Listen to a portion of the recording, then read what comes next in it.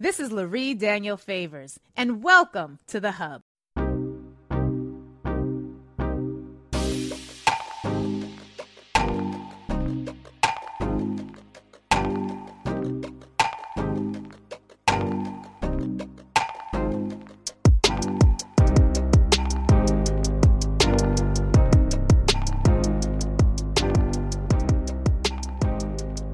Sweet Blackberry, the nonprofit organization dedicated to bringing little-known stories of African-American achievement to light, is the subject of our next conversation. And this amazing organization was founded by actor and writer Karyn Parsons. Yes, Karyn Parsons of the Fresh Prince of Bel-Air fame. And if you didn't know, now you do.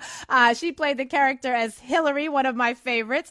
And as a new mom, Parsons was motivated by a really strong desire to instill a sense of culture and heritage to her own children. She was inspired by her own mother and upbringing, and she created Sweet Blackberry, this amazing group, fantastic entity that is creating all of these opportunities for people to learn more about the unknown stories of what we as a community have been able to accomplish. Miss Karyn Parsons, it is a pleasure to have you here on the Laree Daniel Favors Show. Hi, thank you. It's really good to be here. Thank you. I was first, as I was preparing for this conversation, I was struck by this notion of growing up in a library. And you had talked in an article recently about how you kind of grew up in libraries. And I was struck by that because my parents didn't allow us to watch a lot of TV. So we would go to the library with grocery bags, fill them up with books, and that was like our summer entertainment. But you actually had an experience where you kind of grew up in the library environment. Talk to us a bit about what that was like for you and how that led you to this fantastic idea. Oh, it was great. I mean, I still to this day, it's like you can just drop me off in any bookstore or library and go do whatever you're going to do. As long as I have my glasses, yes, I'm good. I can be there for hours. It was such a great, as a kid, I was an only child. And so often while my mom was at work as a librarian, I had to just hang out in the library. And so you get used to entertaining yourself. And in the beginning, it's, books that are of immediate interest to you. But when you're kind of immersed in that and you have to spend a lot of time there, you start to explore and find so many things that you're interested in that maybe you didn't realize that you were, things that appeal to you. And so I had the luxury of being able to have time there. So I was able to reach out to more and more things, which was fantastic. I think I found there was a book called Plays, a series of book called Plays, and they would have 2 or 3 plays in them. And that was one of the first things that got me interested in acting, because I would read the character descriptions and the blocking and stage directions, et cetera, and I'd start to feel the whole experience and act out the parts in my head. And so, that kind of introduced me to that.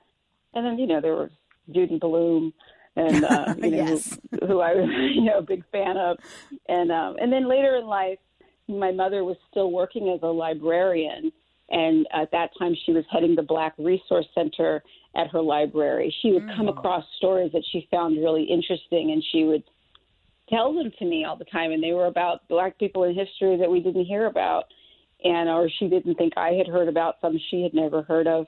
And when she told me the story of Henry Box Brown, the enslaved man who mailed himself literally to his freedom in a box, I was just bowled over, and that became the impetus for Sweet Blackberry ultimately.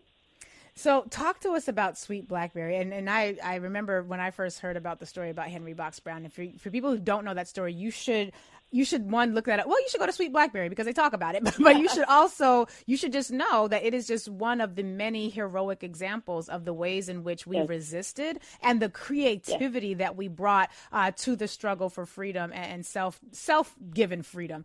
So you've learn that story, it inspires you, it triggers something within you, and you move from just being enraptured by that story to creating this entity, Sweet Blackberry. What was that like, and what does Sweet Blackberry do that helped meet that need that learning that story first opened up for you? Oh, I think for me, in terms of starting it, I didn't know what I was doing. I went into the whole thing really blind, which was probably a blessing because I didn't look too far ahead at all of the all the difficulty that was in front of me. And so I just kept moving. And I was excited by the idea of bringing these incredible stories to kids because I was, I hadn't learned about so many stories that I was discovering. And I knew that in the schools, there's pretty much a handful of stories, at least when I was growing up, that were being taught about Black achievement. Mm-hmm. And there were amazing people, incredible stories, but just not enough. And not only were these other stories risk being lost forever because they've been deliberately left out of textbooks or out of lessons and fading, were fading away fast. But these are stories that children could be empowered by and inspired by. And I think for all kids, they teach the lesson of when you're up against, tremendous obstacles, those are actually opportunities to do great things. And so I wanted to be able to bring these to kids, but it was hard in the beginning. I had no idea how to do it, how to go about it. And I started asking people around me, it took me getting ready to have my own child.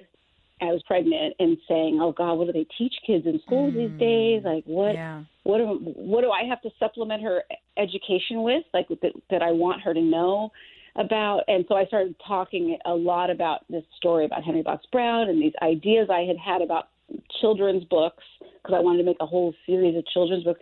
And my husband was finally like, you need to stop talking about it and get to it. And so I didn't know how to do that, though. Shout out to the supportive spouses who are like, please stop dreaming. Make it work. Make it happen. I don't want to hear this. I don't want to hear this anymore. This is important too. But he's an independent filmmaker. So he's like one of the people who like, you just get everybody together and you rally the troops and go. And I came from an acting background where you spend you're in your acting workshop preparing, but you're kind of waiting for the phone to ring for your agent to tell you where the audition is. So you're waiting a lot. It's far more passive in that way. And so I had to change gears. And that was new for me. But I started asking a lot of people, saying, this is this thing I'm interested in doing. Do you know how I might be able to do this? And do you know anybody? And people were really, one thing that I learned that was really beautiful is that people are very excited to support your passion. Even if they don't know exactly what to do, if you're open and really passionate about it, people come to you with like, well, I think my cousin knows somebody who does animation, Wow. And it starts to become this thing of like, how can I help you? How can I help you? So I really encourage everyone, if you've got something you're excited about and have no idea where to go, just go to your phone book and talk to everyone and people because you see them at the local coffee house might be able to help you with something you never imagined. People they want to help. So I love that lesson that I got out of all of it. That is fantastic. And so you have now, but you actually did more than just books or film. You're now doing both. It's the series of books and the animated version. Talk to us about how you decided to have multiple forms of these stories as opposed to settling in film or books. Well, when I started it, obviously growing up in libraries and loving books as I do, I always thought of books, and I could see the story of Henry Box Brown as a book, and I was excited by it. But self-publishing wasn't what it is today when I first started putting this all together. And that option, I didn't know how to publish it. I thought I just needed a publisher, not that I could self-publish. And I started talking to people and soon found out that, I can make a little movie. That would be really cool. And a lot of my friends were having babies around that time, and I know that people felt guilty sticking their kids in front of like a TV or a video. But I thought, well, if they could give them something, a young person, something that they thought was educational or fun and engaging, but teaching them something, they might not feel so bad. So it all seemed to kind of work at the same time. Like, I think I can make a film and I can be making something good for kids at the same time. And so I went down that route first. And I'm happy to say that in this just past December, we released our first picture book about Bessie Coleman. Wow. Called Flying Free. And it's beautiful. And we have just done the film. We've done 4 animated films about different incredible people in history. They're kind of like picture books come to life. Wow. Lightly animated with a single narrator. We've been fortunate enough to have Alfred Woodard, Queen Latifah, Chris Rock, Lawrence Fishburne, who narrated the story Flying Free about Bessie Coleman. And then we had the book in December, and this coming December of this year, we will have a book called Saving the Day about Garrett Morgan and his invention of the traffic signal. Wow. So now it's both. Yeah, and those are published by Little Brown.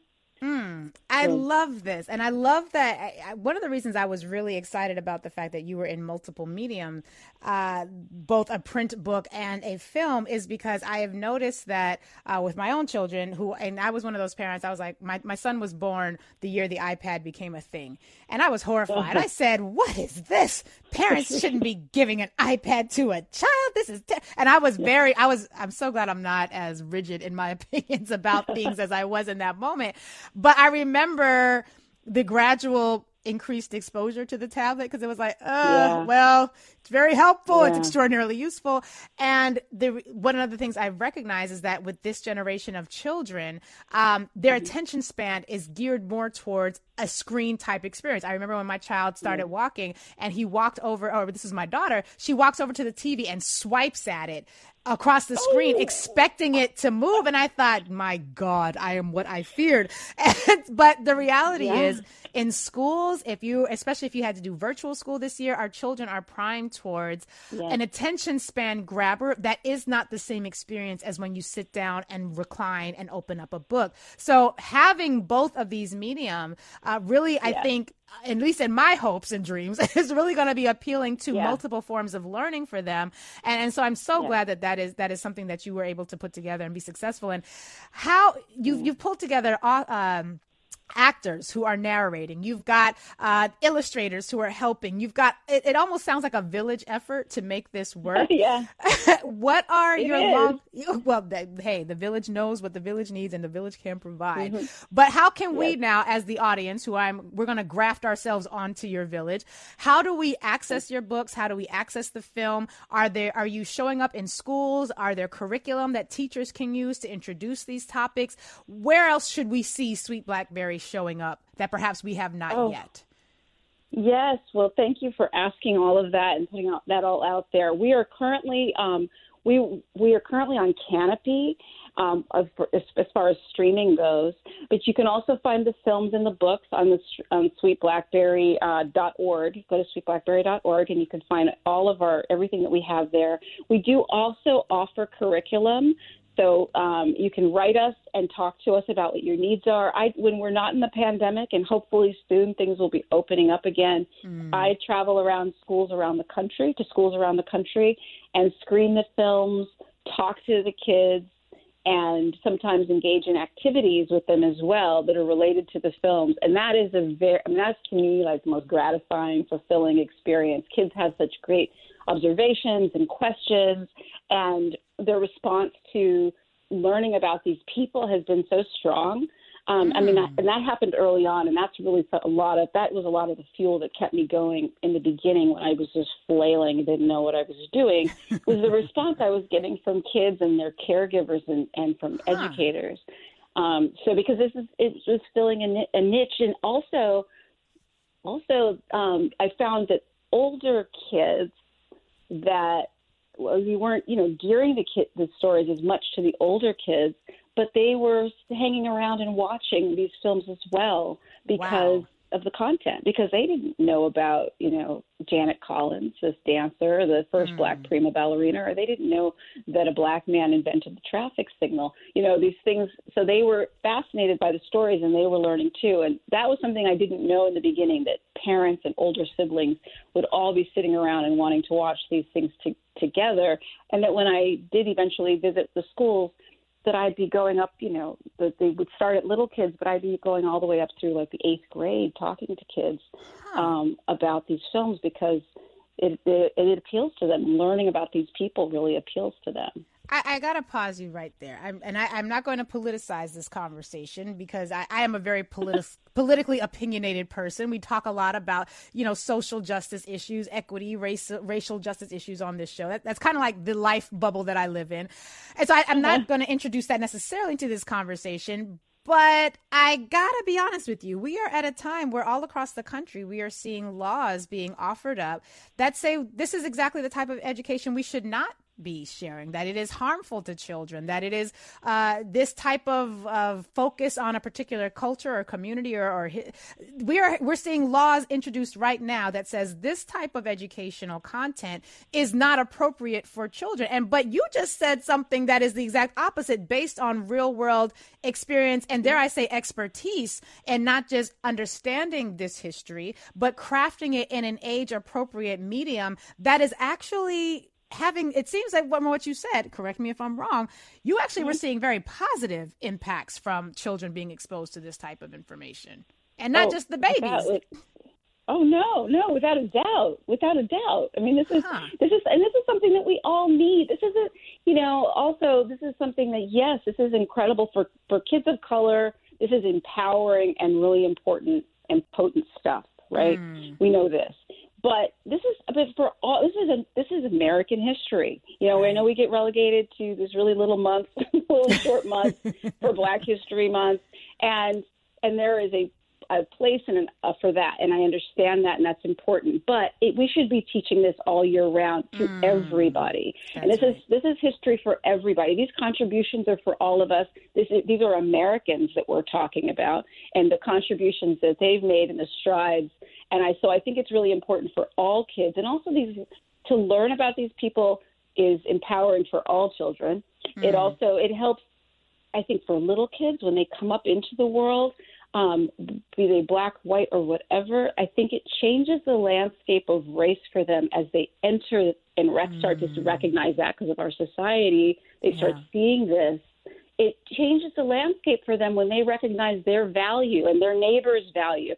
And instead of always hearing that, and being taught either directly or indirectly that, every now and then a special Black person comes along and does something great, which is kind of like the subliminal message that I think when I was coming up, I got. Yeah. And we can cast that thing aside, kick that to the curb, and we can all recognize the incredible contributions that Black people have been making all along, the building up of this country that people have been doing all along, and that therefore everyone can see, oh, this is me, and this is what I'm capable of, and this is what people that look like me have done in this world, and people who maybe don't look like that can also recognize that. I think it's just important for all kids, and also like I said before, that looking at challenges differently, recognizing that daunting, frightening situations and challenges can actually be opportunities. Wow. Opportunities for greatness. And I think we need to teach our kids that as well.